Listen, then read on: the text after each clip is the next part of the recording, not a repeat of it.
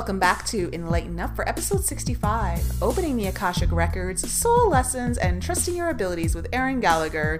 If you have all been listening to the show in the last month or so, you remember that when Erin was on, she talked about potentially reading Brian's Akashic Records because Brian wanted to compare her reading with the Record Keepers to Maureen St. Germain's reading with the Record Keepers back from February. And so it was a little test for him, and it was interesting for us all to listen in and find out, did he actually get similar messages? Did he get exact messages? We're going to find out, and I think you're all going to be actually very happy with the results. And later on in the show, we're going to talk about the importance of soul lessons and trusting your abilities and not having to look outside yourself for the approval and the worth that you are worthy to do the work that you really want to do in this world. Many times we look to these institutions to give us accreditation that we are then worthy of doing our work, when in fact, that is the very system that enslaves us to make sure that we are constantly looking outside of ourselves. So we're going to talk about that later on. And of course, this was a great episode. Lots of friendly banter, lots of jokes actually, and we're all going to learn a little bit about Brian that none of us, including me, even knew right in the beginning. So let's jump right into the episode and find out what Erin and the Record Keepers had to share with us. Hi, everyone. Welcome back to Enlighten Up. I am Nicole Frolick, one of your co-hosts, and I am here with Lisa Watson and Brian Conenberg, and we are joined back again today with Erin Gallagher, who was on our show last talking about the journey of addiction, and also we touched on tarot and briefly spoke about the Akashic Records, which Brian put her up to the very important task of perhaps reading his Akashic Records just so we could verify if he's actually having them read correctly. And before we go any further, I'm going to just jump in right now and give you guys a quick glimpse into some pre-recorded show talk that we think you might want to hear. Good. So today, are you up for doing Brian's Akashic Records on the air? I'm ready. I have everything ready. I got my nerdy reading glasses. I got it all. I'm all set. He's saged himself. He's grounded himself. He meditated this morning. I can't cross my legs. No, none of those things happened. I did listen quickly to, I can't cross my legs. None of those things happened, but I did listen to the last one, so I can ask the same line of questions, so we can make it really easy for the record keepers. Yes, they really need you to make it simple for them up there, Brian. Yes. I just want to make sure that they're like, oh, I remember these questions from before, so they can provide us with the same answers. It's going to be so boring because word for word it will be the same. It's what I'm expecting. And they're going to be like, oh, we remember this guy. Uh-huh. Okay, so Erin, welcome back to the show. Thank you for being back here with us and for doing this very important task for Brian. Thank you. I'm really excited to see what happens because like you guys and like everyone else, I'm just as surprised by what the masters, teachers, and loved ones say in the Akashic Records. So I am just as excited to hear what we're going to get. Do you think that they're very thankful right now that Brian has simplified things for them? Yes, I think that they were like, well, wait, hold on. It's too confusing. We need this guy to explain what's going on to us. That's good. Well, I also know it's very important that you know who I am.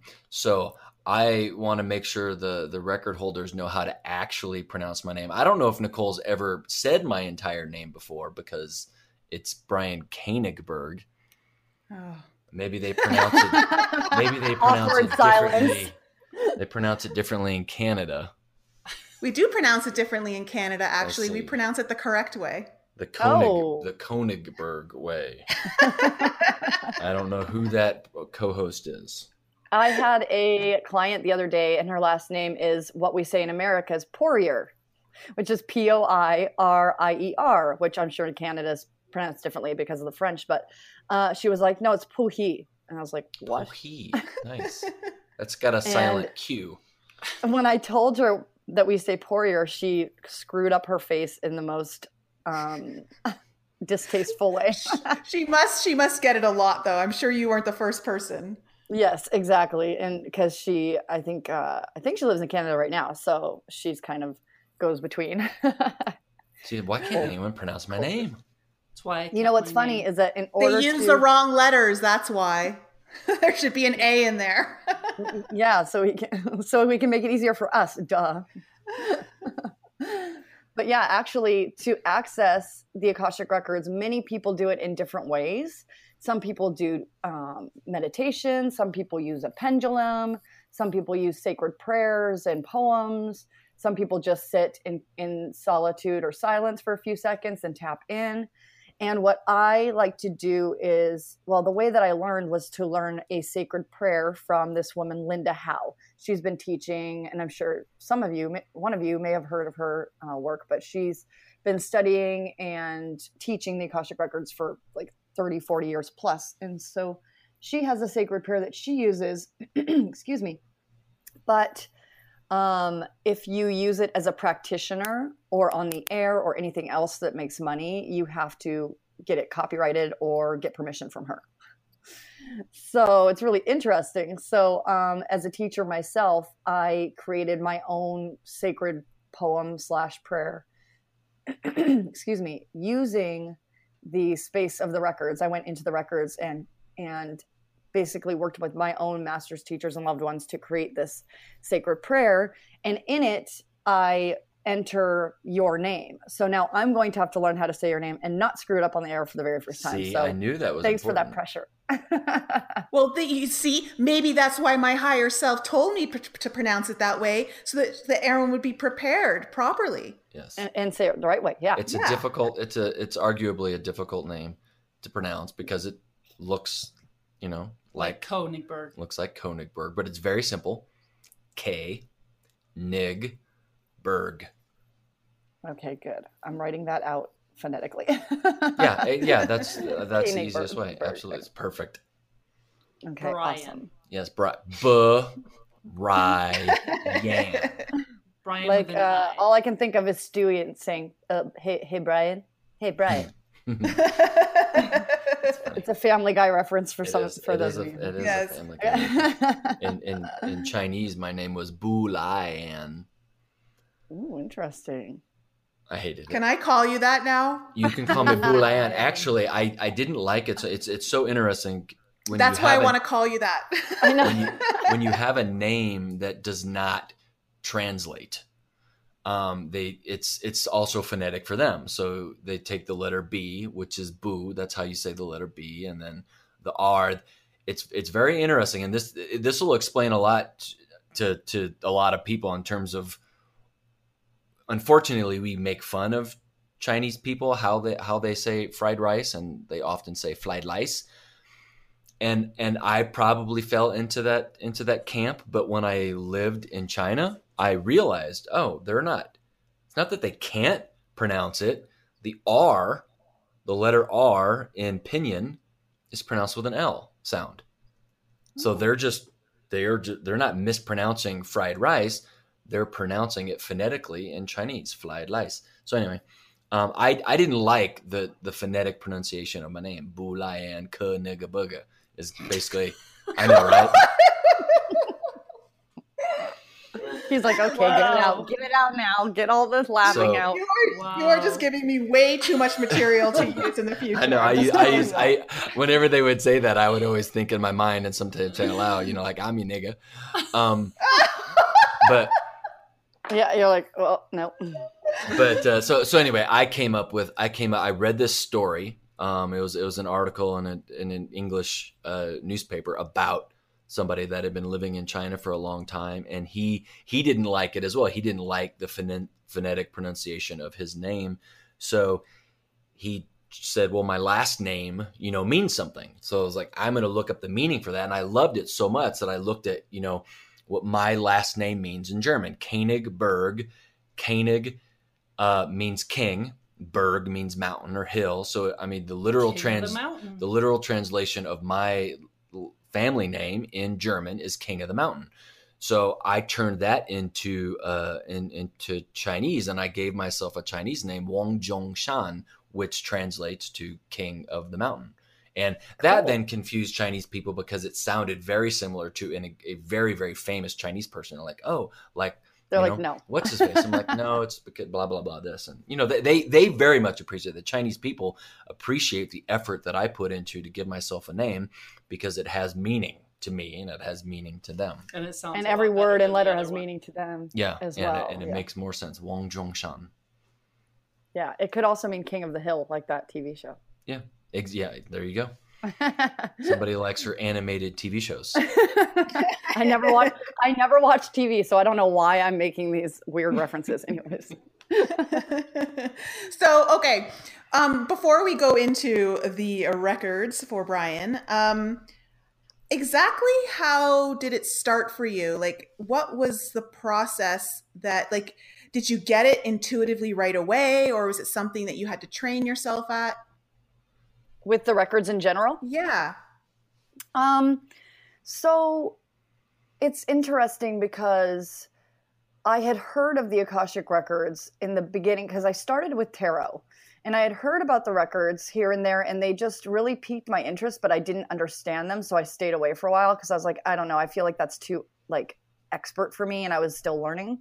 And so I shied away from it. And then a friend of mine offered an Akashic records / astrology workshop in LA. And I thought, oh, that'll be a cool way to dip my toe in. So I did that and just fell instantly in love and got obsessed right away because I thought that you had to go through hours and hours of training before you could even open the Akashic records. And what I learned in that workshop is that anyone, when facilitated by someone who knows what they're doing, can open the records in that facilitated space. And having the teacher I had, her name is Helen Vonderheide. She's fantastic and amazing. She really helped to hold the space for all of us to have our experiences however we needed to and wanted to and play around in there. So after doing that, the same teacher offers beginning classes, advanced classes, healing classes, and others. And she was having a beginning class right after. And since I became so obsessed, I was like, okay. And so I did the beginning, advanced, and healing classes all in a row because I was like, I'm learning so much about myself and my path. And not only that, but I got really practical information about how to run my business, who to run it, who to target, what prices to charge, everything. And the work that I did the work that I did in the records around my business, around my finances, around my soul's growth, and all of that work had me probably doing the amount of work that it would have taken me 5 years in my own time in a year in the records. I got so much done and my business doubled in income. And that's why I teach it now, because I feel like I was led to teach because I think a lot of people will learn the records and they get self-conscious and they're like, oh, I couldn't teach it. Because there are people out there teaching that have been doing it for, like I said, 20, 30 years plus. And I kept getting pushed by my master's teachers and loved ones to teach it myself. But I had only been learning for a year and a half, maybe 2 years at the most. And I kept getting not self-conscious, but just me? I'm not a guru. I haven't been doing this for 20 years. I haven't even been doing this for 5 years. And so I had to keep going into the records and being like, is this okay? Is this okay? And finally, someone else tapped into my records and she was like, you need to stop worrying about it because your master's teachers and loved ones are like wanting you to do this. That's why you even got the idea, is they put it to you that way. And she saw that one of my masters had, in the space of the Akashic records, which is kind of like a master library, if you will. She said what she saw was a different hall or area of the records opening up, kind of like this new shift that's happening where a lot more people are not getting spiritual, but learning and opening their awareness to things that are more prevalent than what we just see with our eyes. And she said, I see him walking you into this new hallway, into this new area, which we kind of thought to be and when I opened my records more later, it really felt like I'm supposed to be making the records more accessible to the new wave of people that are coming in, and a younger crowd, and make it more accessible to people that may or may not they may just like me think it's too expert level for them or something. So I kind of feel like I'm a part of that shift and everything. So that's really how I got led into it. And I'm still learning. So I do a lot of my own readings, which I really love. Akashic Records are now my favorite thing to do along with tarot and also teaching. So it's been an enlightening and eye-opening road, and to see like how it helps people and myself at the same time. It's just a really great healing tool. And you said there's many different ways to do it: meditating, the pendulum, some of the other everybody things that you has mentioned. different. How do you do it? So so after using my records to like find out like, is it okay for me to teach? And because the records are such a protected space and they're up in the fifth dimension, and they're really like, if you, for instance, if you open somebody's records, and this happened to me once where, excuse me, this happened to me once where I was opening the records for someone and she became really upset and crying, and it made me not be neutral anymore. And when I become not neutral, the records can sometimes shut you out, because they have protectors basically called the Lords of the Records that protect the space from anything that isn't the highest light and love. So when it starts getting like that, they'll like kick you out, you know? So it was really interesting to open the records and create my own prayer in there, because the Lords of the Records and the Masters, Teachers, and Loved Ones kind of helped me to create my own prayer in the way that I learned, but with my own words and my own with the work that I do. As you guys know from the last time I was on the podcast, it's all about, really transforming through pain and darkness and stuff like that. And the prayer is more closely associated with kind of ascending out of this time-space continuum, really, and connecting with that space. So I created my own prayer in the records to do that. That's very cool. Do dolphins and whales have anything to do with Akashic Records?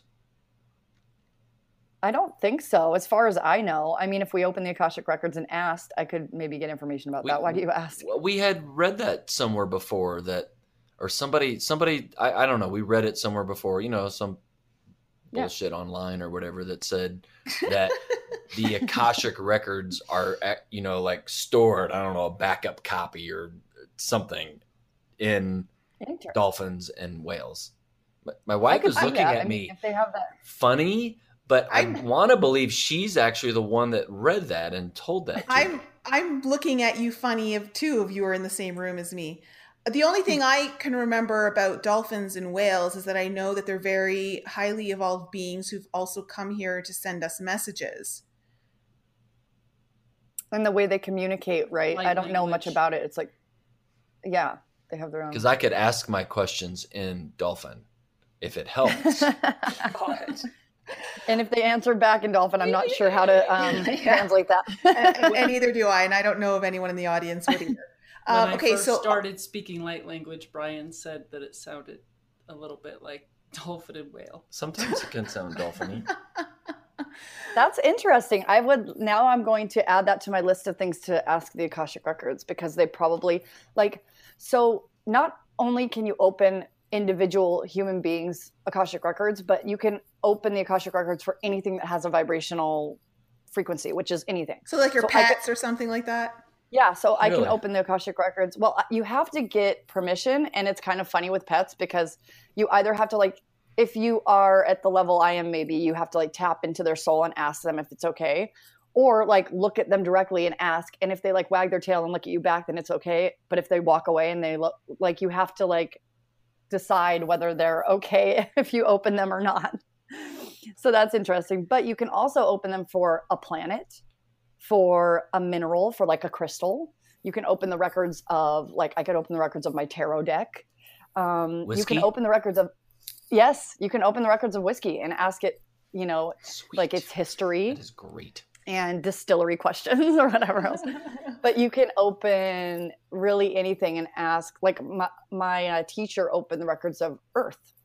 And because someone in her class had said like, oh, the earth is like dying and we're ruining her and she's in pain. And it's funny because she tested it by opening the records of the earth, and she was like, earth is very like not affected, like not affected, but kind of egotistical. She was like, I'm fine. Like, I'm fine. Like there's no problems. Up with volcanoes and shift masses of land. And yeah, I got it handled. Like I could make you all go away tomorrow if I wanted to. She's like, she knows her power and strength. And so she kind of laughed. The records are a really irreverent, humorous place. I've noticed when I ask questions or when I'm in a state, they'll kind of like play with you, you know, a little bit and throw back jokes. So it's really lighthearted actually in the Akashic Records. And I think they do that on purpose to like, because when people go in there, they take it way too seriously. And well, I think it depends on the person accessing the records. I mean, I think if you're a very serious person, I think it can come across as a very serious thing. Well, we talk about that with anyone who's channeling information, basically your own personality. It's coming through you. So you're going to have your personality come through. So if you can, when you deliver the records to me, if you can do it like in a Homer Simpson voice, that would be great. Yeah. It's funny because, well, it's weird because I guess I'm like sometimes bitingly kind of dark in my humor, but for the most part, I'm very literal. And when people, tell me jokes or something, I'm like, I don't get it. So that's why I'm interested by when the records are really humorous back to me. I'm like, I laugh, but I'm also like, it's not really my personality, but it's funny because like, for instance, one time I was really not beside myself, but I was in a state and I was like really in a chaotic part of my life. And I'm like, at the end of this, because I was asking questions and they'll ask you questions back because sometimes it gets conversational in the Akashic Records. I'll ask a question and they'll be like, well, what would you do in this circumstance? And if you would do that, how would that, whatever. And so I was asking questions and I was like, I'm just so tired and I just want peace. And there was silence and I heard, peace is overrated. And I was like, I'm crying and beside myself here. So why are you just like throwing this back at me? But I actually started laughing and I was like, oh my gosh, I'm taking this way too seriously. So it really helped me to be like, I'm not here to experience peace. I'm here for this chaos. This is what it's supposed to be right now. So yeah, it's interesting. Okay. Quick side note before we start, because this happened while we were talking. But while you were describing the Akashic Records and the hallway and all of that, I got a stabbing headache into the left side of my brain. And this has been happening for the last couple of days now. Like it's just, and I know everyone's kind of going through these like ascension symptoms. Everyone, yes. Mm-hmm. Categorically, everyone. Yes. They just may not be aware of it, but they are. Or everyone who's aligned to that. That's a better way to say it because I got nothing. You do have something, you just don't know you have something.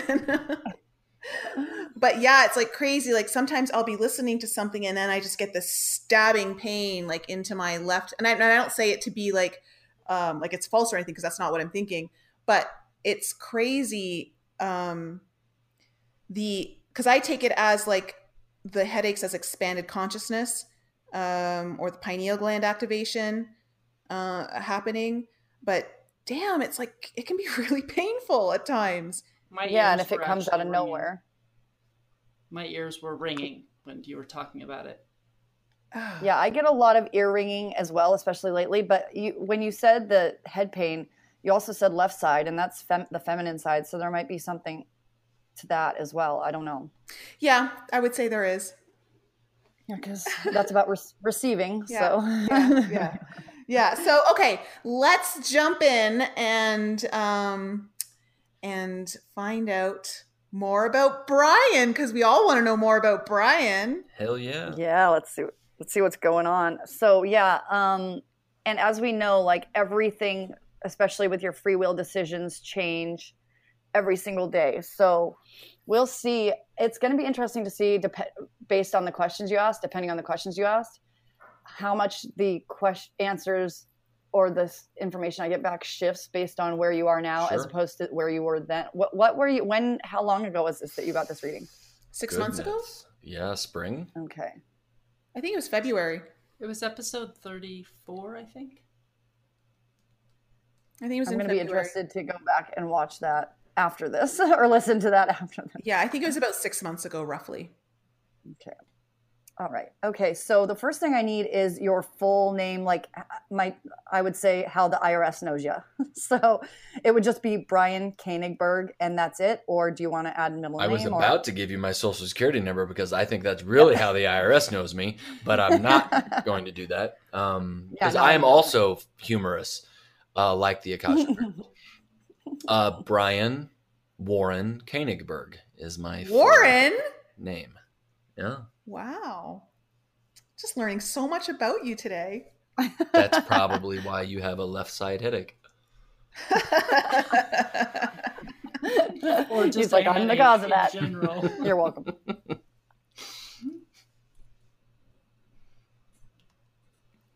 Okay. All right. So is there anything else before I open your records? Or should I just go on in? Yeah. Knock yourself. Okay, we're out. ready. Okay, I'm just going to take a few minutes to ground myself, breathe, and then I'll start the prayer. As we elevate and transcend all of time and space and allow our awareness to slowly expand, it is within this expansion that our illusion of impermanence falls away, and we are free to stand in a state of grace and humility as we honor this passage into the eternity of Brian's soul. It is within this state that Brian Warren Koenigberg stands boldly in the light of the Akashic Records. It is within this state that Brian Warren Koenigberg surrenders to the infinite wisdom of the Lords of the Records. And it is within this state that Brian Warren Koenigberg lovingly acknowledges the guidance of his masters, teachers, and loved ones. The records are now open. Okay, cool. So we got the records open. Sometimes I will just sit in the space for a few minutes just to see what I see, if there's any general messages. Mm-hmm.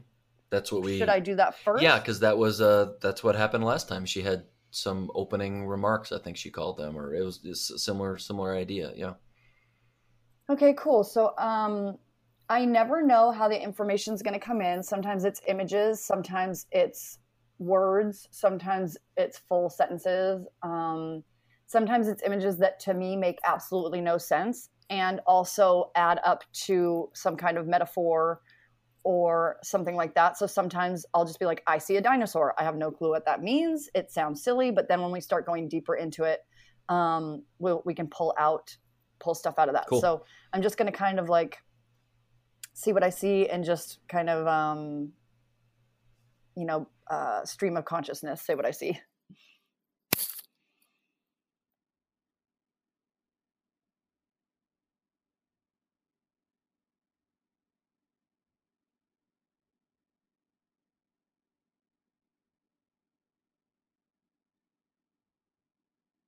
I'm seeing music notes having to do with music, and like I see a band playing on a stage. I don't know if you are a musician or if you enjoy live music or what's going on with that, but I'm also seeing like a band in a studio recording. I'm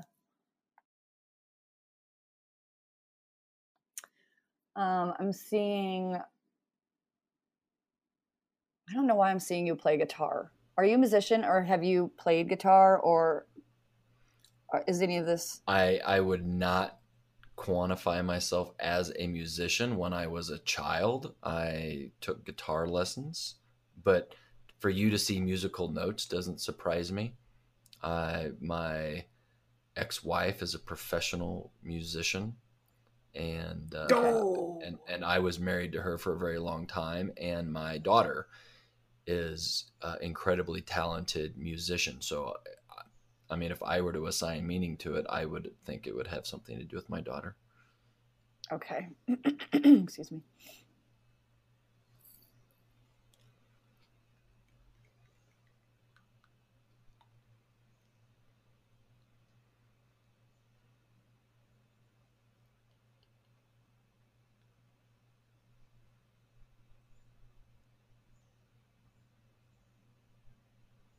I don't know why this is kind of strange and funny, but I'm seeing like the Sound of Music. I like the movie and Julie Andrews singing in the hills. Nice. I don't know why. Because it's a great movie. Yeah, it is a great movie. But I just saw like a huge landscape of rolling green grass, open space. Yeah, music keeps coming in, so I'm seeing like outdoor festival. It's like builds as I'm talking, so it's like it's just a large roll, like a huge outdoor musical setting.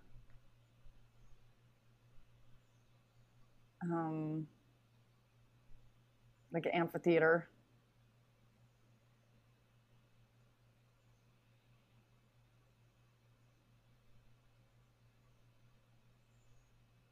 I'm seeing like, I think what the big outdoor atmosphere is showing me is like expansion. Like I'm seeing the word expansion, so I'm feeling like everything expanding and getting bigger. So I'm seeing you like standing and like opening your arms really wide. So it's kind of like you allowing in, what I'm feeling is like you allowing in and expanding your mind, like being in this podcast and doing this work is like you expanding your mind in a way that feels uncomfortable for your human self and feels uncomfortable for your like 3D self. Like I don't want this to be true, or I don't get it, or I don't like, we don't understand, or we are uncomfortable with, or don't like, or not don't like, but we're uncomfortable with what we don't understand. So I'm showing that like, well, through this podcast and through the work you've been doing on a soul level, you're like expanding into this. I think that's why I'm seeing this huge expansive, like rolling hills. It's because it's like doing this work. This is like the next step for your soul. And I feel like I see Lisa coming in. So it's like, that's why that's part of the reason that you're expanding your life and your family in this way by marrying her. It's like, it's also helping with the expansion of your soul. And so I'm seeing like the connection of your souls, you and Lisa, and how you guys, I seeing like a teeter-totter almost, like where you're all the way down, she's all the way up, or she's all the way down and you're all the way up. And you guys are kind of like balancing each other in the way where you might be like, it's almost like I'm seeing her in the 5D, you in the 3D, and it's almost like you balance each other out so that you're both a little bit more balanced equally as it applies to the earth embodiment of being human and the spiritual embodiment of being a soul or a spirit. Does that make sense? It does. Okay, cool. So yeah, that's what I'm getting just for initial messages. Okay. But I do hear that this is good work for you. It's like, they're showing me you like working out and sweating. Oh, that doesn't happen. That this is like, it's like work that like, it's like going to the gym. It's like, you don't want to do it. When you get there, you're like, this sucks. It's uncomfortable. You're sweaty. You're like, ugh, why am I doing this? But afterwards you're like, okay, I like that. That helped me. That had me feel my body in a different way, or see my experience in a different way. So even though it may feel yucky, or like, why the hell am I doing this? Or why have I been led in this space that I don't really understand? It's saying like, you do deep down understand it, and you're slowly coming into awareness of it through this work. Excuse me, not only in your relationship, but in everything you're doing, and it's slowly expanding. And it will keep expanding in a way that you're comfortable with, as opposed to just too much all at once. But the advice that they're giving me to give you is like to stand in your power and your truth of what you feel. They're not saying what you know, because you already know what they're like, you are really strong with what you know, but what you feel is more important right now. So when you get confused, tapping into the feeling and like into your heart space and standing in the power and truth of that, even though there's no like proof, quote unquote proof, and just being okay with that and allowing the process to unfold naturally, as opposed to like trying to understand it. Does that make sense? It does. Is there something keeping me from becoming aware or opening up? Let's see.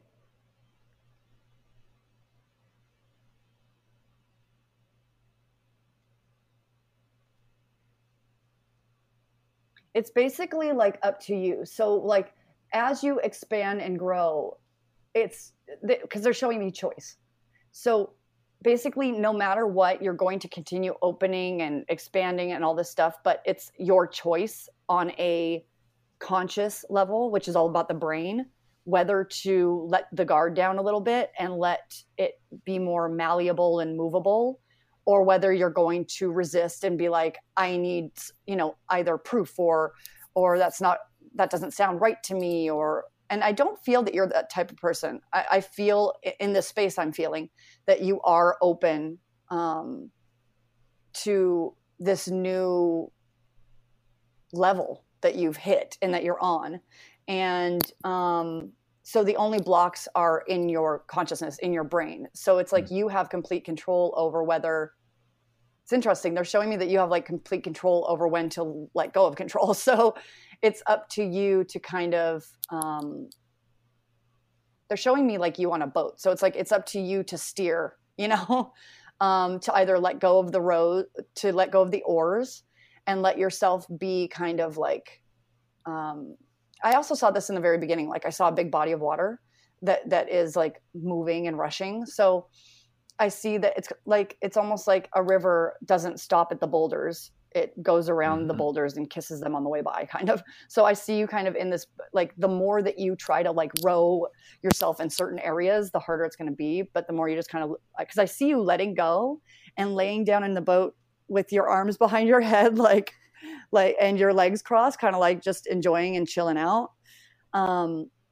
So there could be blocks, but you're in control of those. Does that make sense? Yeah. So yeah. Do I have a purpose in my life in this lifetime? Okay, let me.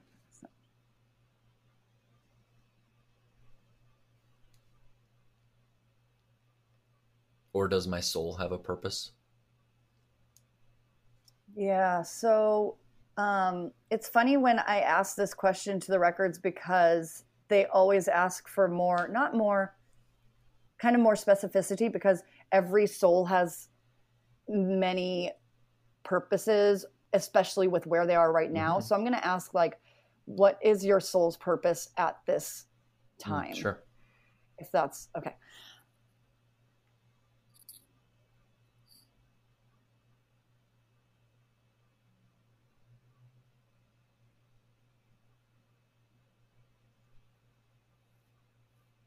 They're showing me like play, like you will expand and open your awareness as you like play and get messy, and just because they're showing me like two yous. They're showing me like your inner child jumping around, playing on a playground, like letting yourself be completely free and your heart be uncaged. Like they're showing me, not that your heart is caged, but they're showing me like, in order to illustrate what it looks like if a heart was like enclosed in a cage or something, and then just like opening, and then like a bird flying out of a cage or something. It's kind of like this opening, and to do that, we get to like, it's about tapping into your inner child and that inner playfulness and letting that come out. So what I'm feeling, and purpose, I think, so humans get purpose mixed up with career. And we think that, it's 11:11 here right now, and I just looked at the clock. Okay, just saying. So we get and I'm not asking along that line. I don't have those confused.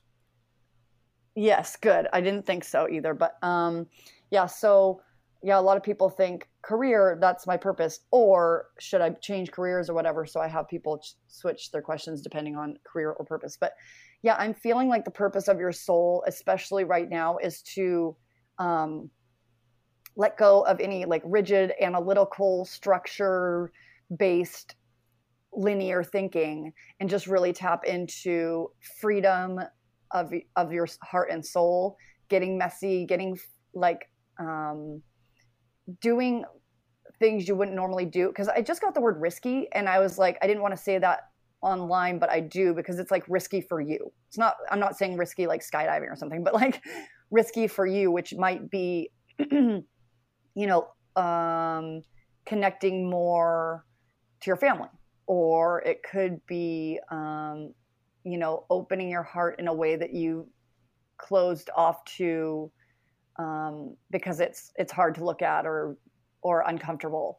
So it's really about kind of this new landscape is leading into connecting with people, everyone in a more intimate way. So I see intimacy coming in.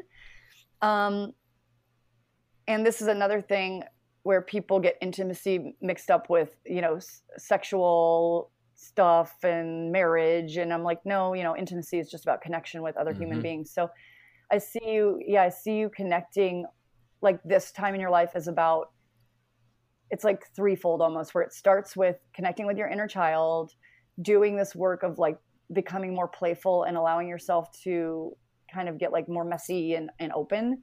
And that will lead you to connecting on a more like loose, open level with, I'm seeing like people that you haven't talked to in a long time, or family that you don't necessarily understand, or maybe like I'm seeing like a definitive line between you and like either an old life or people you haven't, that you're like may have fear in interacting with. And I see that like disappearing and you kind of being able to go back and look at that stuff and talk to those people again. So yeah, I'm seeing like rifts being what is it? Repair. Like I'm seeing the word like relationships being repaired. But again, it's up to you. This is like your next soul journey is like tapping into your inner child in order to get into this playfulness, which gets you into a state of better communication, connection with people that you love, which leads you to like a deeper intimacy, not only in all your relationships, but within your own self. Like you'll gain this intimacy with yourself. And it's just, they're showing me like a big circle, like it all connects, where when you're able to tap into that part of yourself, it's going to lead you to greater connection with your own soul, which will lead you to greater connection with people you may have been not like interacting with lately or had a rift with or whatever. And they're really showing me that like they're showing me the whole like life is too short, you could lose someone and all of a sudden be like, I wish I had done this, I wish I had done that. So that's kind of like where the advice comes in, where like before you get to the space where you're like, I really should have done this and I didn't, and now I regret it, to do it now. Okay. Does the circle have a color? Well, it didn't before, but right when you said that, I heard yellow and I saw yellow. So yeah, so I'm feeling yellow. Is there it made me think of two things when you were talking. One was business related and one is personal relationship related. Is there a lesson I'm supposed to learn from the current bad relationship I have with my daughter? I mean, what you were talking about at the end is very much in line with what's going on with my own child. So is there a lesson I'm supposed to learn? All right.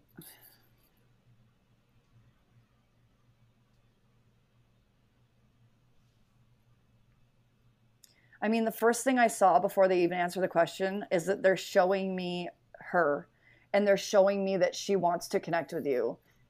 And it may be, I don't know how she is, like on a human level, like it may be that she's like, leave me alone, don't talk to me or whatever, but her soul does want to talk to you. So I don't know if this is really a lesson, but what they're saying is, if it's either like, if it's to the point where I'm not ready or she's not ready to actually like have that relationship where you talk or connect, then the best thing you can do is you go into any kind of meditation and ask her soul to come forward and start doing soul to soul work where you're interacting with her on that level. It reminds me of sometimes in the records, they give me my own memories in order to give an example. So it makes sense. So when me and my dad have a really rocky relationship, and this is so funny because dad and daughter, it's the same thing. So that's really interesting. So my dad and I have a really rocky relationship. I talked about this in the last podcast that he's a really chronic alcoholic, and I'm daddy's little girl. Like, I love him and he loves me, and we have a really strong connection.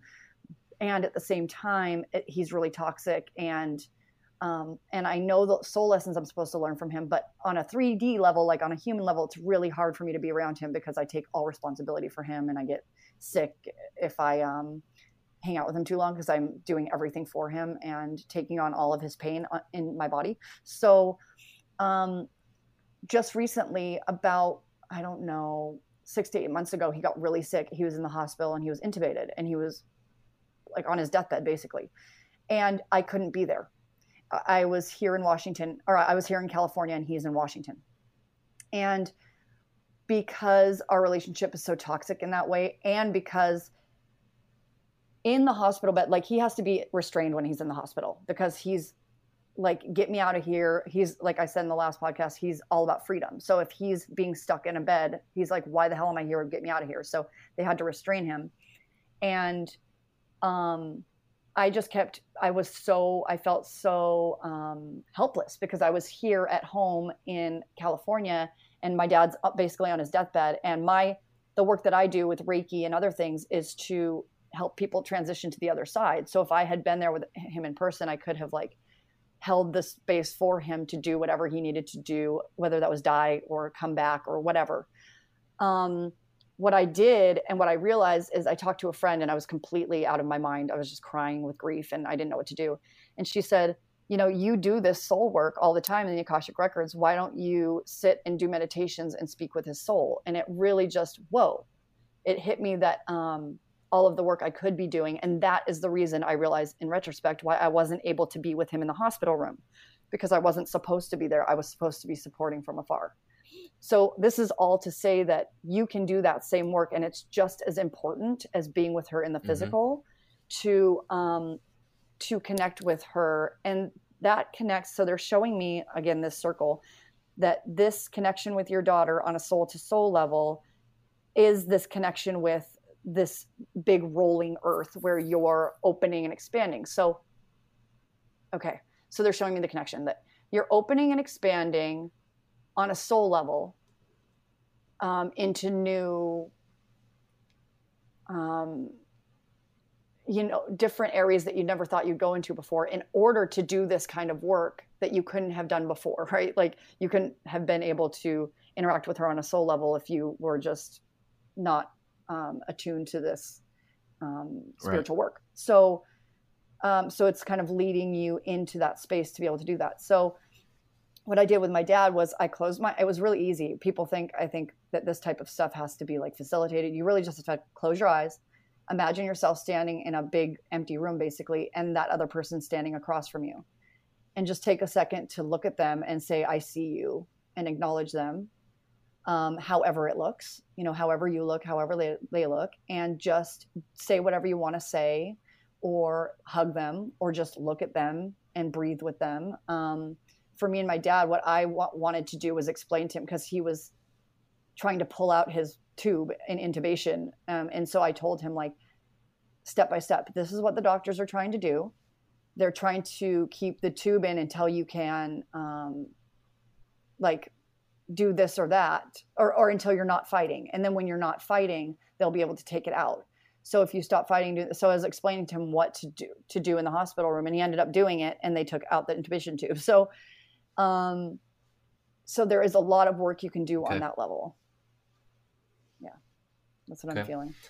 And that's the lesson, is the expansion, and knowing that you can first work with her to heal your soul, her soul, and that connection first, and that it will seep into both of your conscious lives. Does she and I have any past life connections?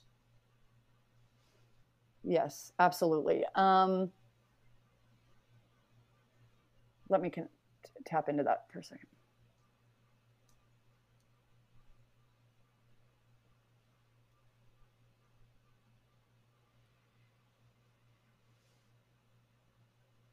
So what I'm getting and seeing is that you're in the same soul group. So there are different soul groups that people come in with. For instance, So I've had it explained to me in this way, and this is the way that I like to, that is easily understandable for me, is that the way human beings are connected is kind of like a river, and how it has little streams and tributaries and stuff like that, in that we're all part of this oneness. We're all from the same stuff, but as we flow down or upstream, there are little streams or tributaries or rivulets or whatever that kind of go off of that big stream. So those are kind of like the soul group. So it's like we're all connected as in oneness as human beings on the earth plane.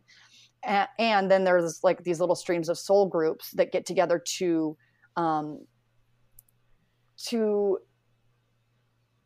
it's like missions. So like I'm a part of a specific soul group that's about pain and how it how we use pain in our society as human beings as a whole, not just American society, but how we use pain to either break open and change our lives or to ruin ourselves, so it's like that's part of, or use pain as not a catalyst, but to get to another place. And so I see you guys as being kind of this, because when I picture you guys together, I see like a line of, or a number of souls around you as well, in this group. Let me see what, like, if you have any like mission or what the connection is there.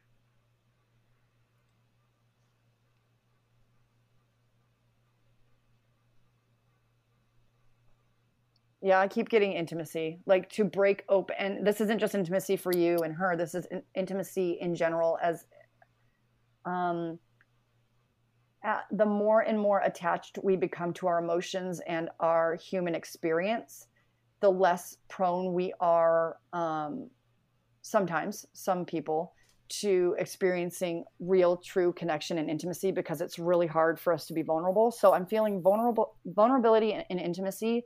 And it's kind of like that's your mission, not only with her, but in this soul group, to like tap into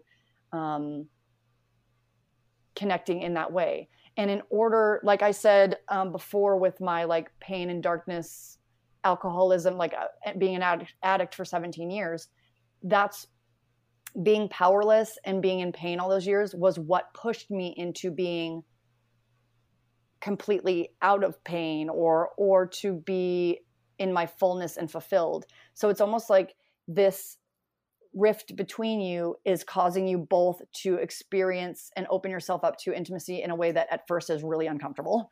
But then as you break open more and more, is kind of, you're doing this work for this whole soul group is doing this work to support other human beings in doing that as well. There was also another thing I was coming to.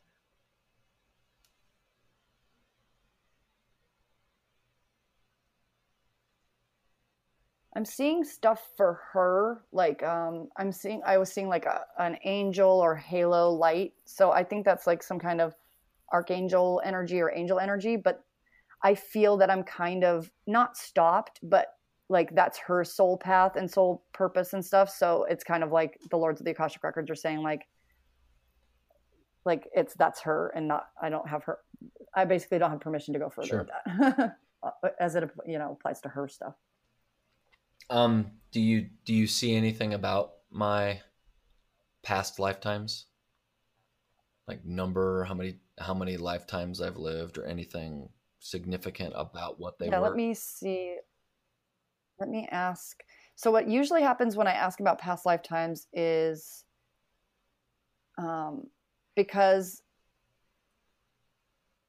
it's funny, because human beings, we like things to be quantified. So whenever we ask number, they give it to us, but at the same time kind of laugh about it, because it's like, they're like, who cares? But so I'll ask that, how many, and then I'll also ask, usually what happens is that the most important past lifetime that applies to this lifetime comes up, because there are so many that it's like, yeah. So I'm just going to kind of feel into that.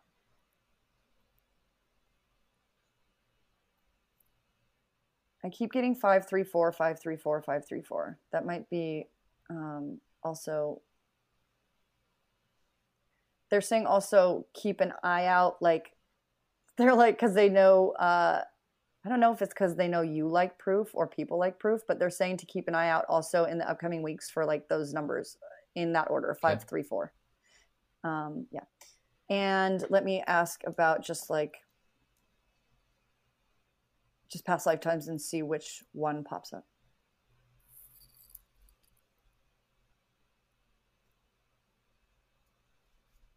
I'm seeing you as a doctor. Okay.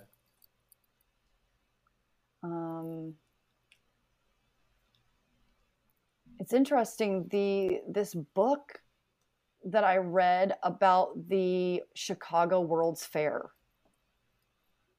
is coming up. So I don't know if that, let me see. I'm just writing this down. Chicago World Fair. Doctor. So I think the Chicago World Fair part is like showing me what time, what like year it was. I'm like Googling.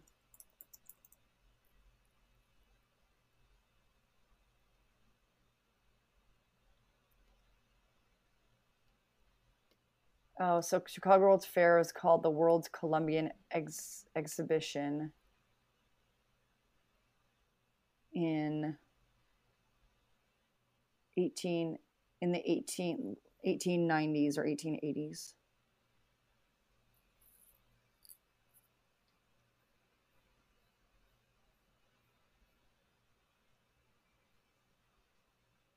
Yeah, it's interesting because right away when I see you as a doctor, I'm seeing like old school, like really not primitive, but like early medical instruments, you know, like an early stethoscope and like a monocle or like an eyepiece. And like I'm seeing more having to do with not treating or with patients, but more like the lab work. Like I'm seeing a microscope and like microscopic, like Petri dishes and stuff like that. So I'm seeing you being more on the research side, but I'm seeing you as being like someone that is connected to discovery, and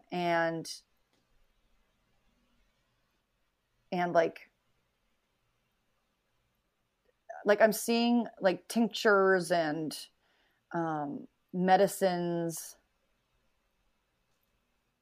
research, discovery, tinctures, medicines, and like inventions, like inventing new medicines. It's funny though, because I'm seeing it also I'm not seeing it get dark, but I'm seeing how it could like I'm seeing opiates, like the beginning of opiates being discovered and used, because I think opiates were used like I'm seeing. It's funny because it's connecting to my own memories of, I think I watched, I think I watched the Ken Burns Prohibition. No, it was a documentary about the history of drugs. And it was showing how in really old timey catalogs, they used to sell like a little ornate box with like 2 syringes and heroin in it. But because they thought that was like, oh, this is how you cure your pain. So, and then all of a sudden people started getting really, really addicted and dying. So they're showing me that. Yeah. It makes me think about, you know, the idea of invention. I've always had lots of ideas. I've always been an idea person, thinking about new ideas and concepts. But I guess I'd say I've had failure to launch, and I think the relevance of that question is what we're going through right now. Where, you know, I'm developing an app, and it's a very innovative idea, and I'm just curious if there's something that, you know, keeps me from, you know, manifesting the success of these ideas that I've had. Okay.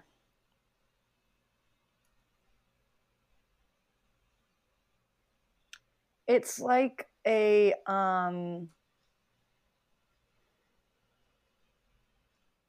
it's like, I have a coach who calls it abundance limit.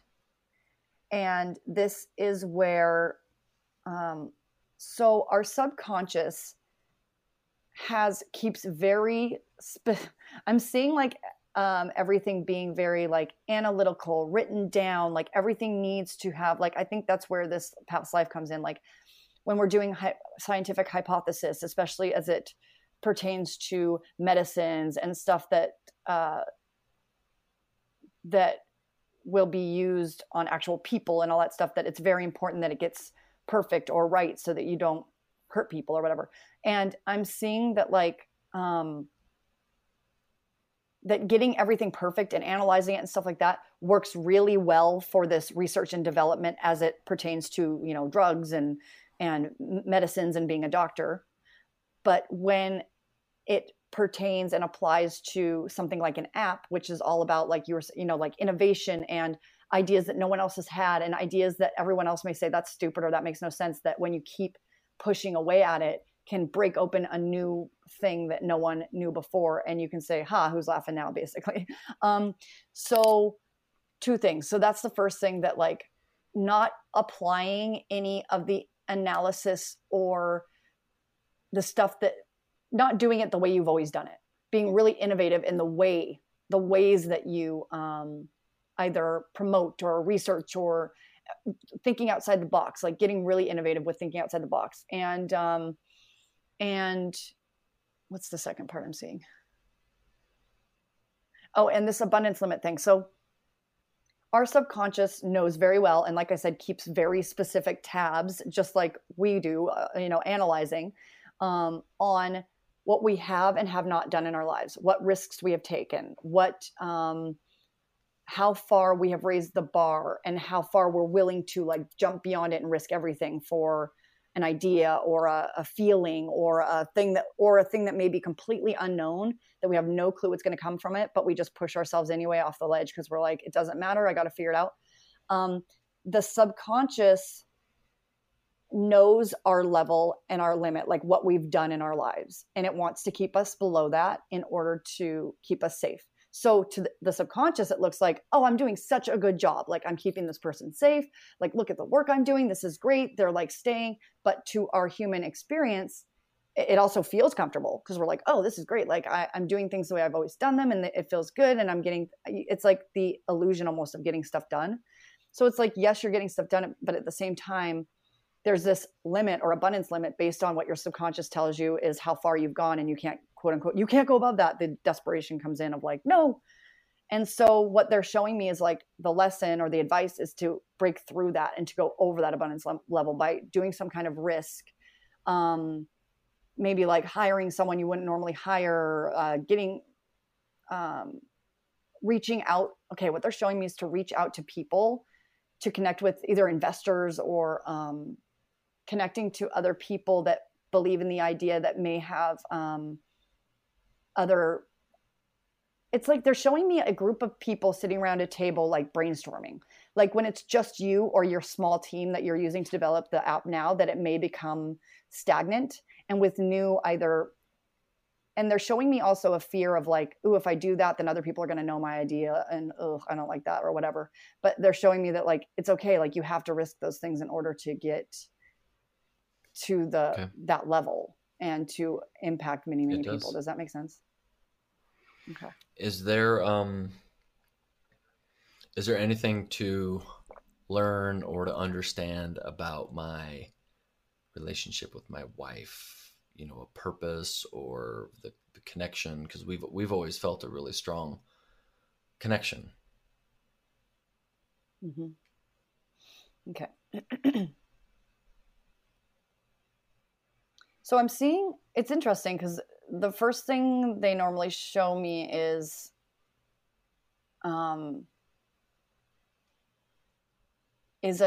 like why you're connected in this lifetime. But what they're showing me is your soul contract. And because they want to make it very clear that that your soul contract was to meet at a very specific time in your soul's growth.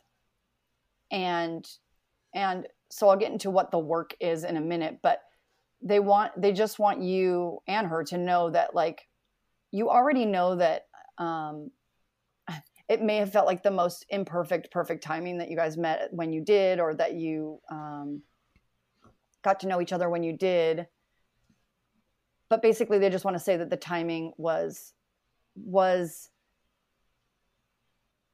predestined. Like, and it's not about what time it was in your life and how old you were. It was about, like, when you're at this point in your soul's growth, then you will meet this person. In order to, they're showing me, like, when you're a kid and you're trying to get over a fence and you can't make it, and somebody puts their hands together and you step on them and push each other up. That's kind of like what you're doing. And this goes back to also the teeter-totter, like, analogy. So it's like a push-pull. So yeah, first they're showing me your soul contract, that they just want to reinforce that, like, you met exactly when you were supposed to in both your soul's growth. And that now they keep showing me, for you especially, that they're showing me layers of soul growth and expansion. And they're showing me that, like, you rised up a level, or your new level was when you met her, and and everything kind of exploded. And at first it was really scary, because it was like, what the hell is happening to me, and what's going on? And then, but over time, because you're on this new level, the things that are coming in from that connection, and the new awarenesses that you're made, that are coming in, if they would have happened when you were on the level before, you couldn't have even, what's the word? Like, absorbed it. Like, it wouldn't have even come in. Like, it wouldn't have even made sense at all. But because she's almost like a facilitator for you in a way, like holding that space of, holding the space around you. So as you're learning, growing, expanding spiritually, she's there to make it make sense. And also vice versa, that you're there to ground her in the, like, I'm showing, like, super grounded, like,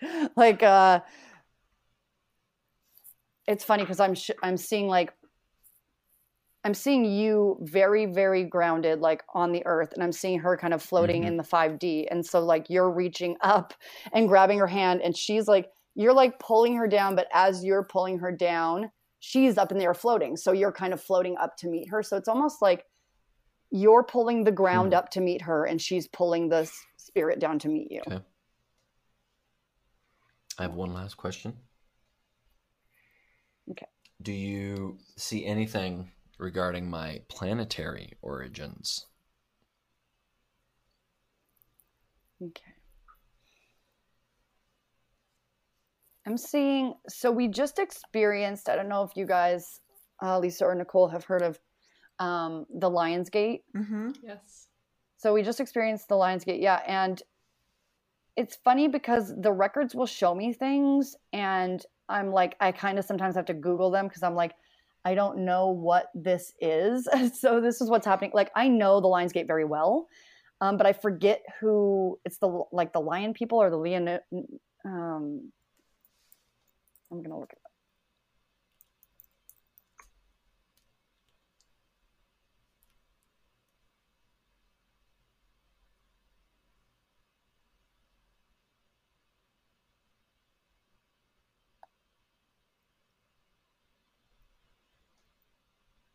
Yeah, that's what I'm seeing for. It's not really planetary.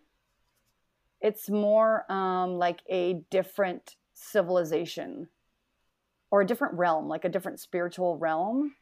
But I see you very connected to these, I think it's called the lion. The feline people.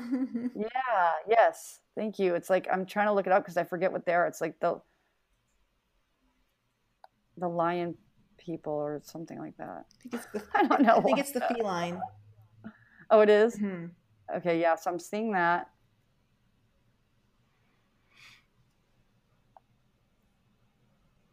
That's why Johnny loves you.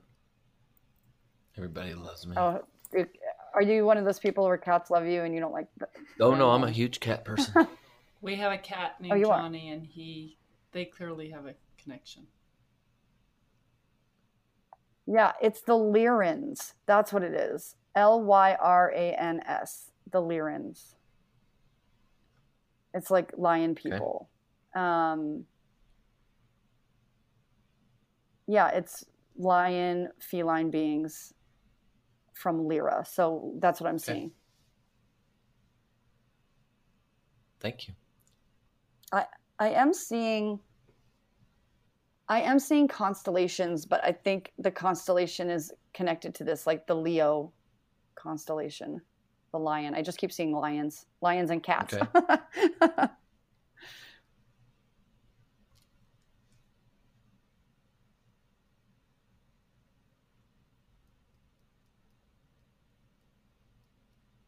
Okay, well, that's all the questions I have. Is there any other things that you see, or we can let Nicole and Lisa jump in and dissect it?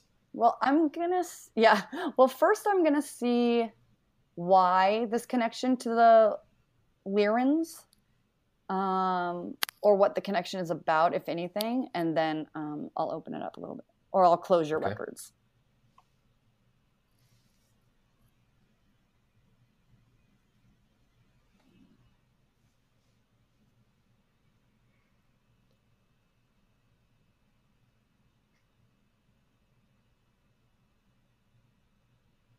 Okay, this is really beautiful, actually. So everything for you, like part of your soul contract, again, goes back to this intimacy and connection and repairing relationships. They're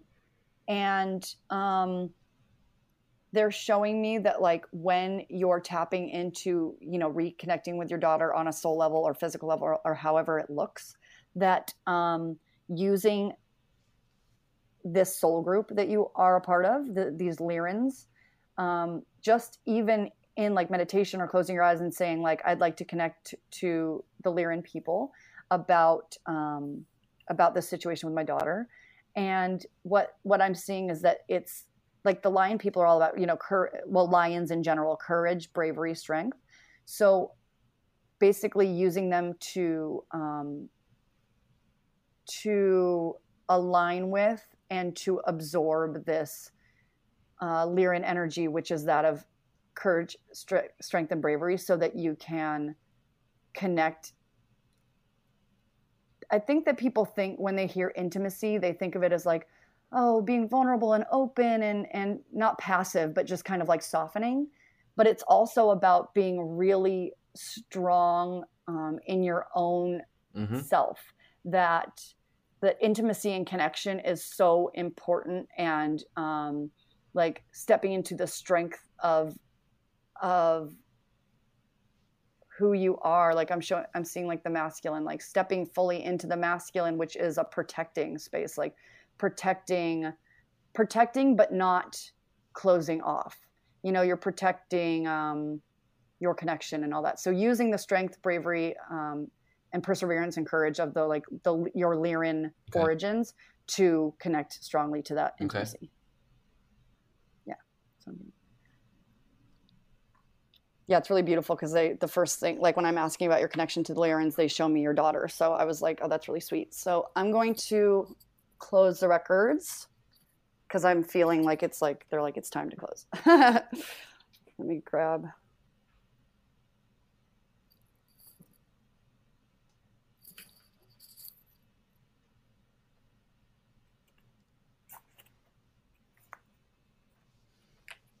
Okay, give me a second. I lost my prayer thing here.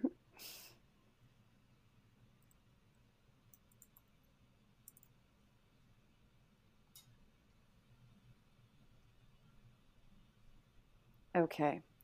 It is with grace and reverence that we honor the Lords of the Akashic Records.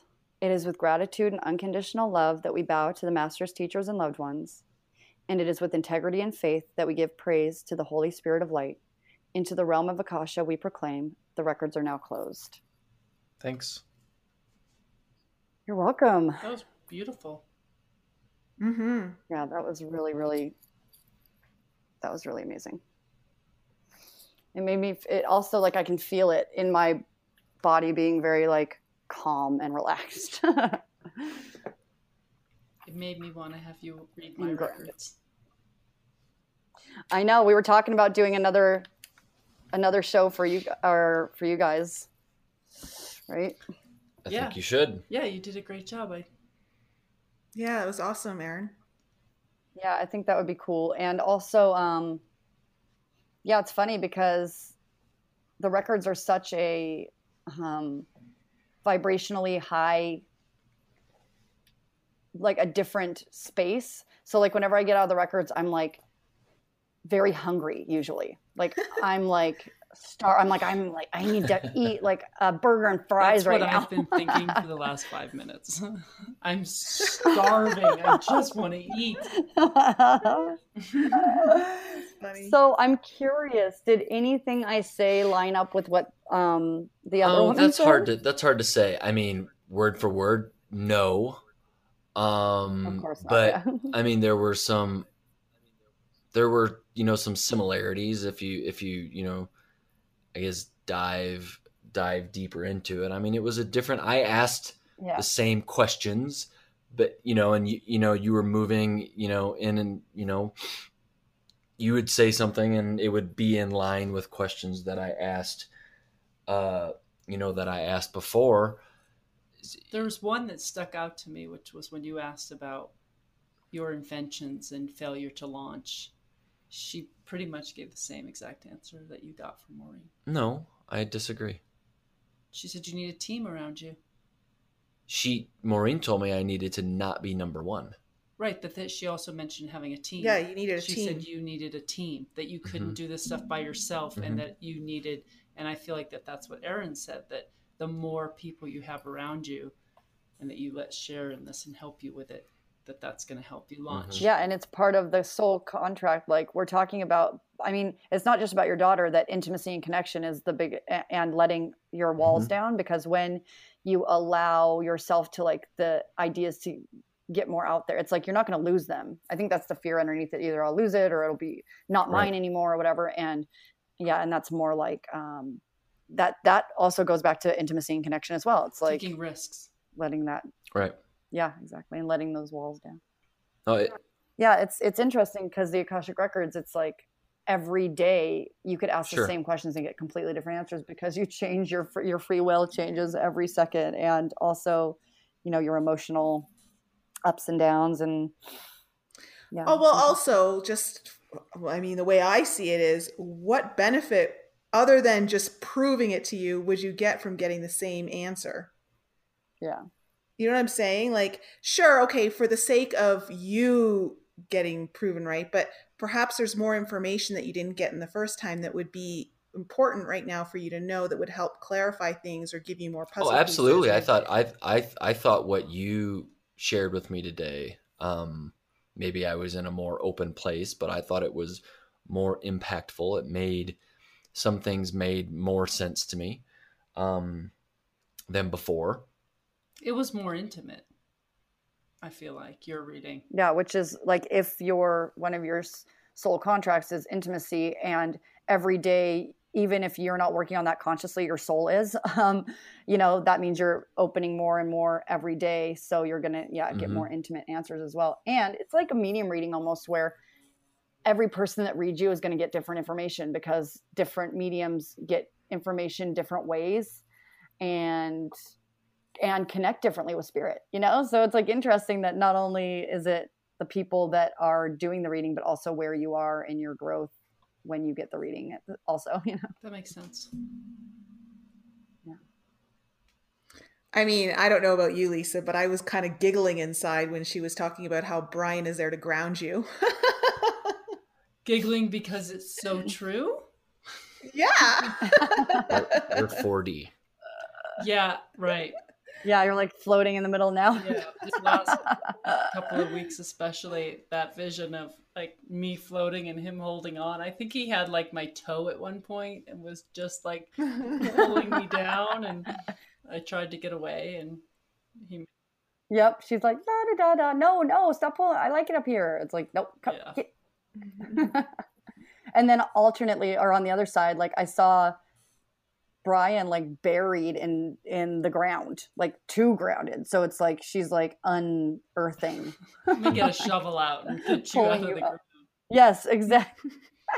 More like a bulldozer. Tee.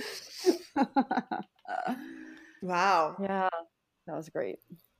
I really liked it. I wanted to say something at some point in there, and now I can't remember what it was I wanted to say. Good. I should have taken notes.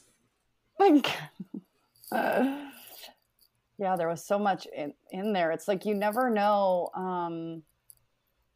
how deep it's going to go and what information you're going to get, and it also depends on the person and how willing and open they are. So when you were talking about Brian connecting with his daughter, and that part of the work is to connect on the soul level more than on the physical plane. Yeah. I thought that was very interesting because you've already tried that, Brian. Mm-hmm. Remember you did that 1 week experiment? Yeah. Did energy work with him? Oh. Yeah, where he did like basically taking her love in the form of energy and giving it to her. And although it wasn't lasting, it did have an immediate impact from him doing that. He did get a positive response. So I just thought maybe that's something you may want to start revisiting. Yeah, I think that's a good idea. Yeah, and I feel like what I was getting is love and connection, yes, but first and foremost, she gets to be acknowledged, like, and looked at in a way like, we may not understand each other in this, that, or the other way, but I see you. Like, okay. Because that is exactly what Maureen told you the exact same thing in her reading. Just to let her know that you value her and that you're here. Yeah. Yeah. Because I think like a lot of love and connection and intimacy relationships in this limited human perception are conditional, or because my consciousness only understands this much, I'm not willing, or I have limits to see beyond that. And that's why just witnessing someone and saying, I see you, even if that doesn't even if you're like I said, limited human perception doesn't know exactly what that means, or you're just there holding the space and saying, all of you, I'm here for it. All of you, like all of it. And that really simple acknowledgement of I see you is beyond all of the things that you could do to show proof wise, that you're there for someone. Yeah. Brian, how are you overall feeling about it? I feel great. I enjoyed it. I thought it was good. Information. Nothing really surprised me. Yeah. I related to some of it. I really appreciated the part when you said, and I think you said it 3 times, like they really want to emphasize that you two met at a specific time. Yeah. And it's just because the timing was, and from my point of view, it was just like I'm not expected, not ready, not wanting, and just the way it all unfolded so quickly was with our first date, me speaking light language for the first time to him. I mean, it was just almost bizarre, just like us ending up in Telluride, and just the whole thing just had the makings of like divine intervention weirdness. Like that's why they're acknowledging it over and over, because they're like, we want your human selves to know that was very much planned, and that even if you're saying like that wasn't right, or whatever, that feels like that it was indeed supposed to happen. I appreciated the emphasis on that. So I personally loved the image of Brian kicking back in a boat, going with his legs crossed and his hands behind his head, going down the river. That's how I roll. Yeah, let go. That is how I roll. I actually, when you opened the records and you brought Brian in there, I actually had a vision of him in there. I in the record. Yeah, I actually saw him like looking around in this big open space of records, and he kind of did something funny, very Brian-esque. What did I do? Come on now.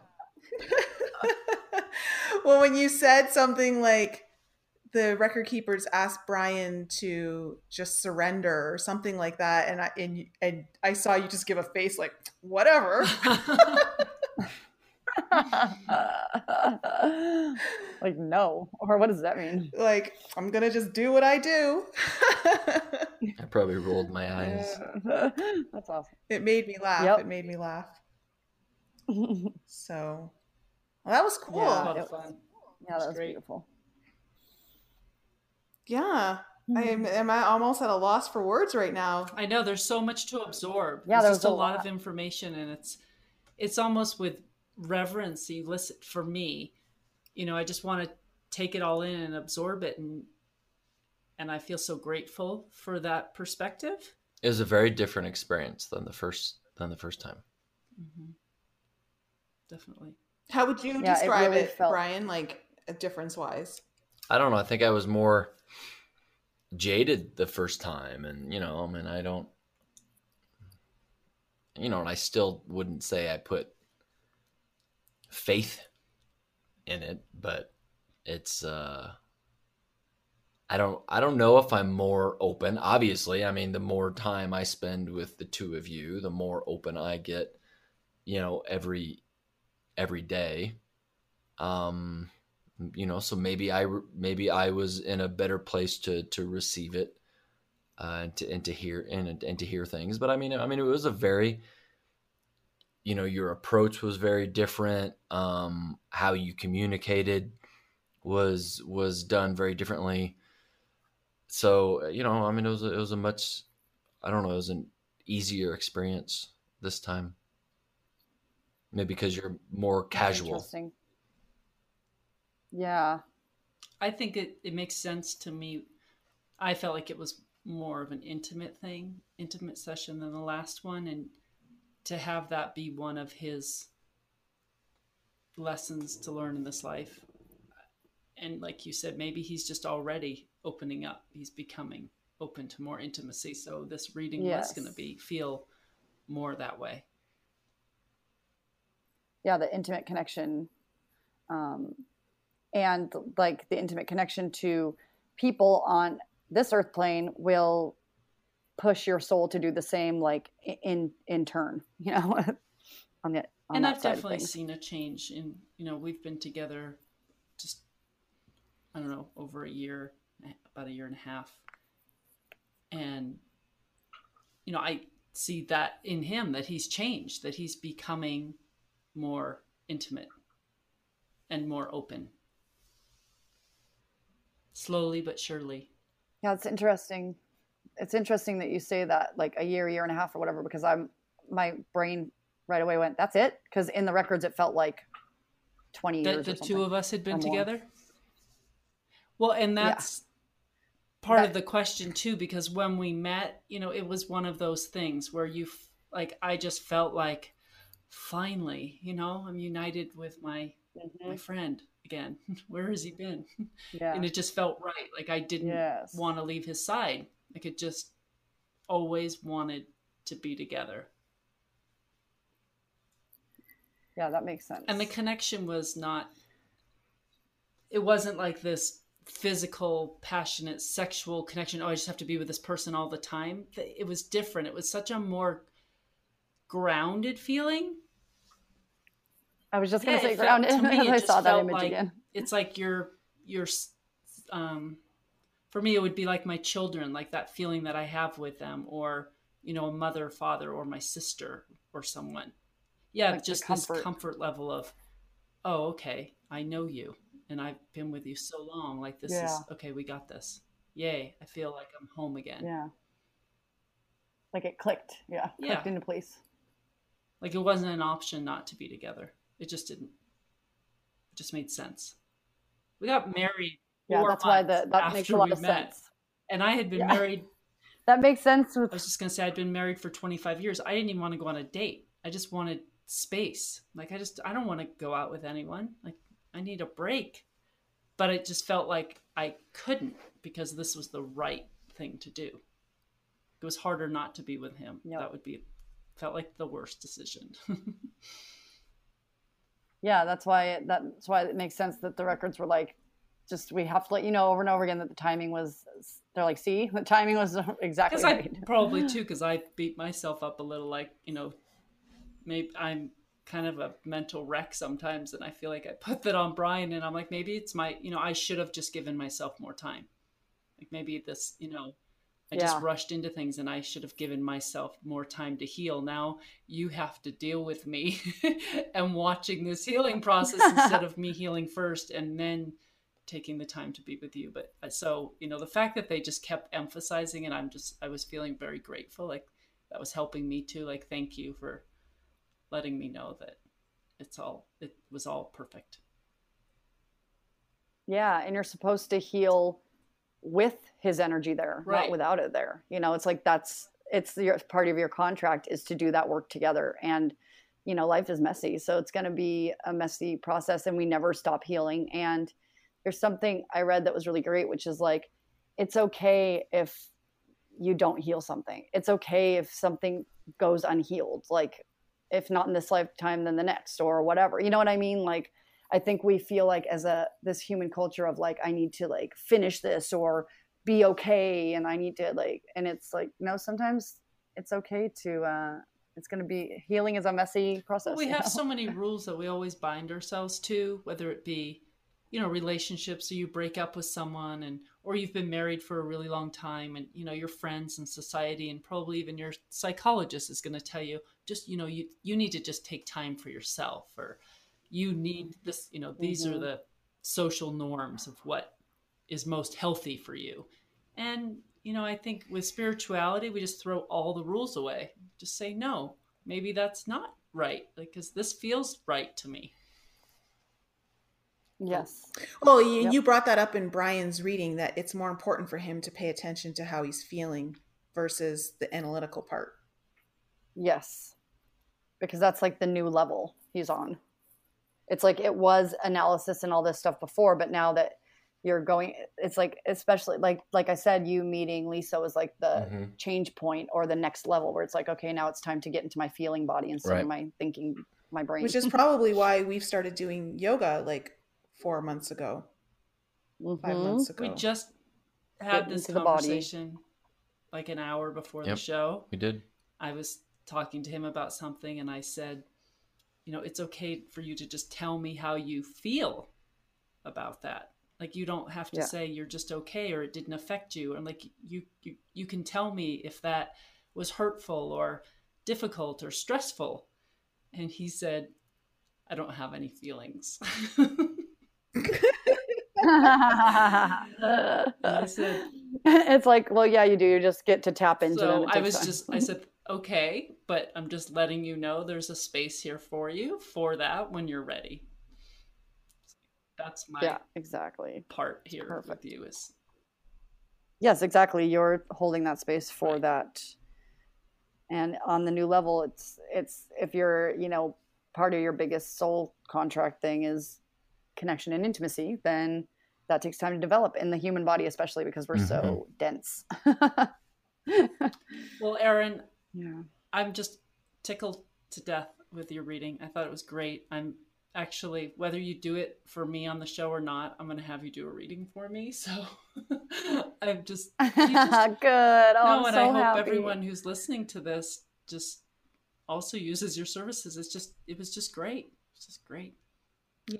I hope so too. Yeah, I do. I was going to say if I can talk about that. I don't know. Yeah, of course. Okay. So, so I do 30-minute or 60-minute Akashic Records readings, just like what you heard today. And I'm also doing, I don't know when this podcast is going to come out, but I'm also doing a class, but it's in Los Angeles, on the 8th and the 9th to get certified in opening your own and others' records in September 8th and 9th. So it's not this weekend, but upcoming weekend in West LA. And so I'm doing that class, but also working one-on-one with people. I do Akashic Records, like I said, readings, but also workshops.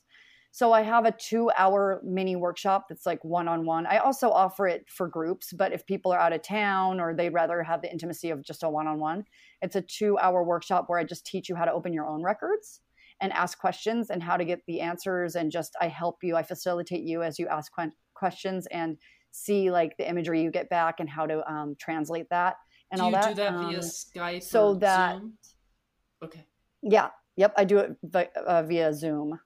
So it's like a full workshop, 2 hours, and I teach you how to open your records and all that stuff. And, you know, you can use my prayer for it. So you'll have that so that you can, it's a little bit more money than the reading, but it's cool because then from then on, you can open your own records anytime you want instead of getting readings from other people. You know what I mean? Or it helps you to develop your own spirituality, spiritual practice, or just connection to spirit.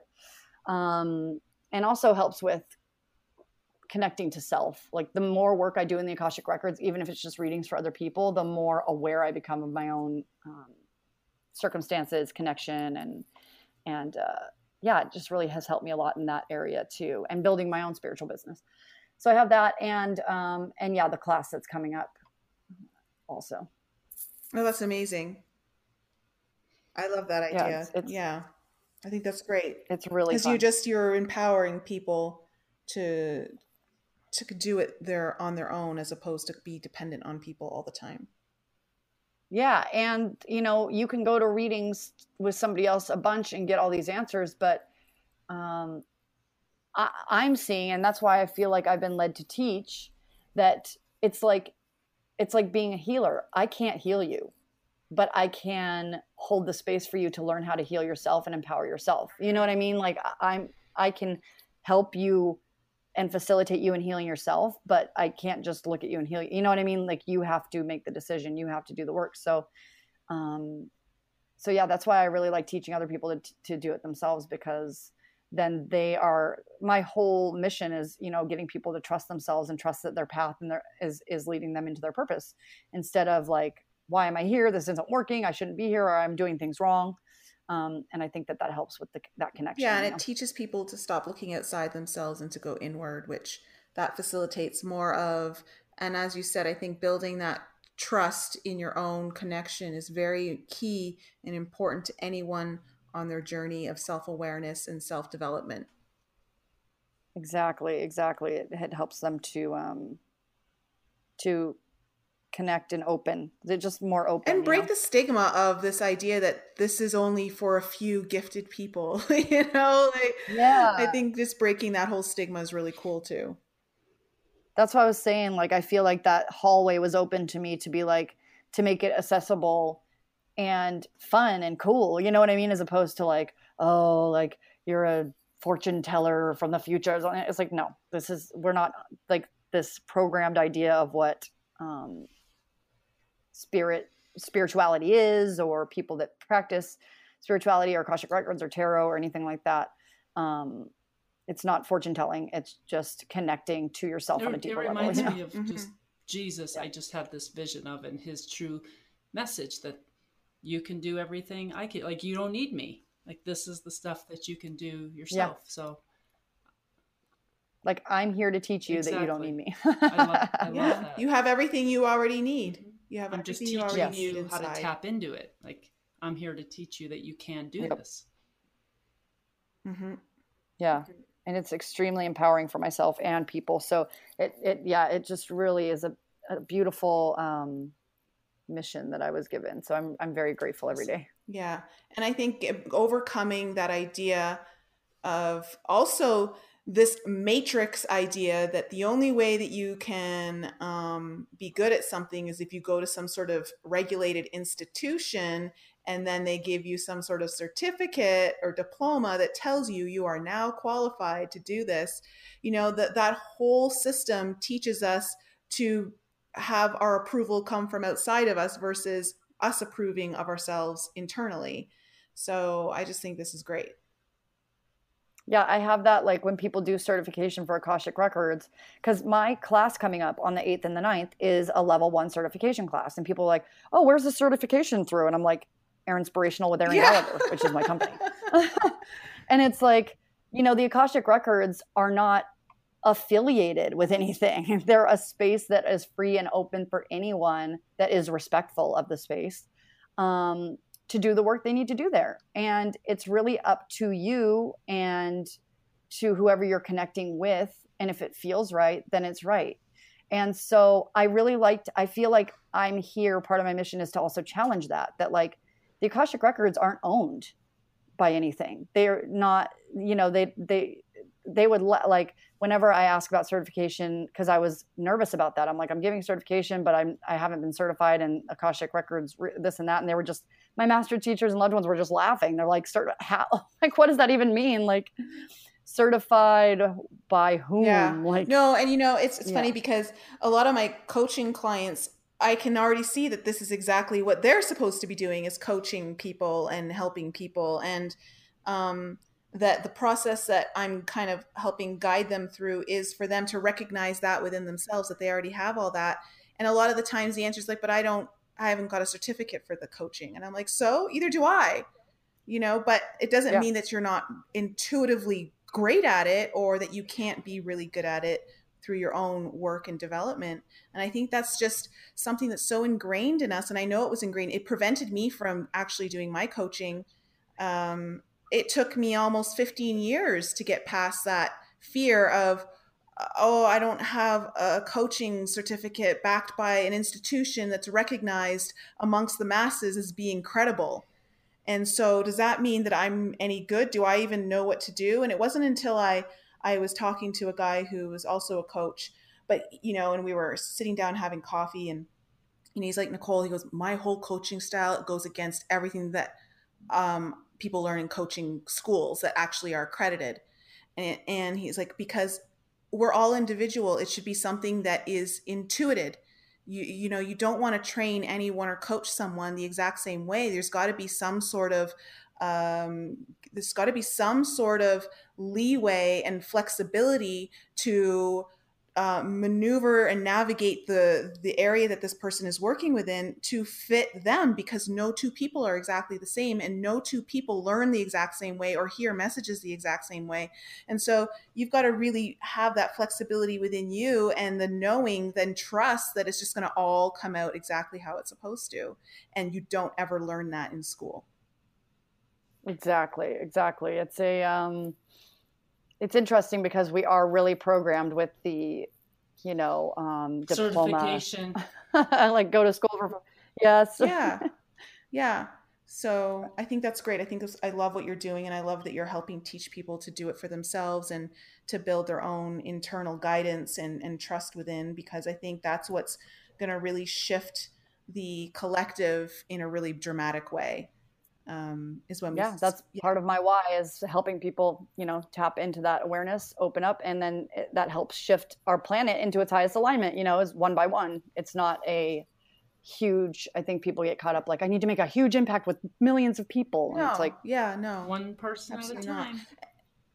Exactly. And as you do it and more people see it happening, it inspires them to get involved and do it that way. So we just keep being the model, keep doing what you're doing, and eventually more people will recognize it and see it as you actually living your life that way, and people feel inspired to want to live their life that way if that's what feels right for them.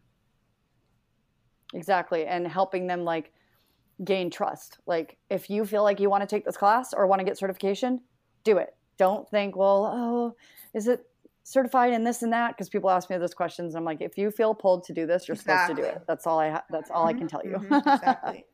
The decision is up to you. I know you're having the one in West LA. Do you do the certification program via Zoom as well? So when I do the class from my apartment, I do, because I have a big TV that I connect my Zoom to, so that it feels like everyone's in the same room. So that's really cool. But I have been feeling pulled to do my classes in like spaces and studios outside of my apartment, because it just seems a little bit more elevated. And also it's nice to just have a separate space that's neutral to do it from. And so sometimes I run the classes out of my apartment, and I did that last time, and it was like 5 students and 3 were online and 2 were here.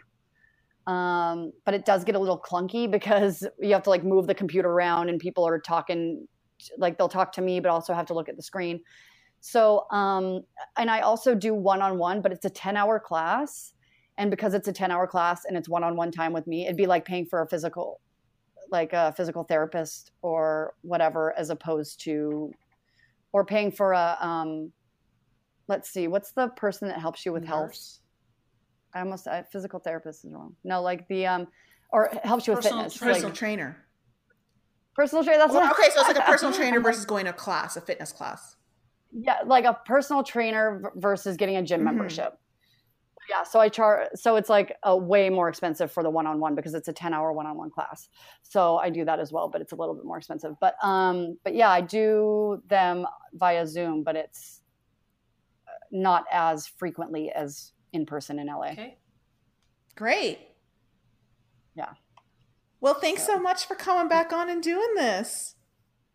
Thank you. It's been a joy. And I can't wait to, if you guys want to do the same thing again with Lisa and Nicole, both of you guys. Yeah, we can set that up. That would be a lot of fun. I'd be totally down for that.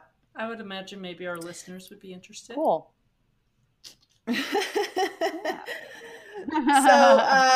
So thanks so much. And to all of our listeners, we will leave all of Erin's information below in the show notes so that you guys can contact her if you're interested in getting your own Akashic reading done, being taught how to do your own Akashic readings, all of that, or maybe get a tarot reading from her.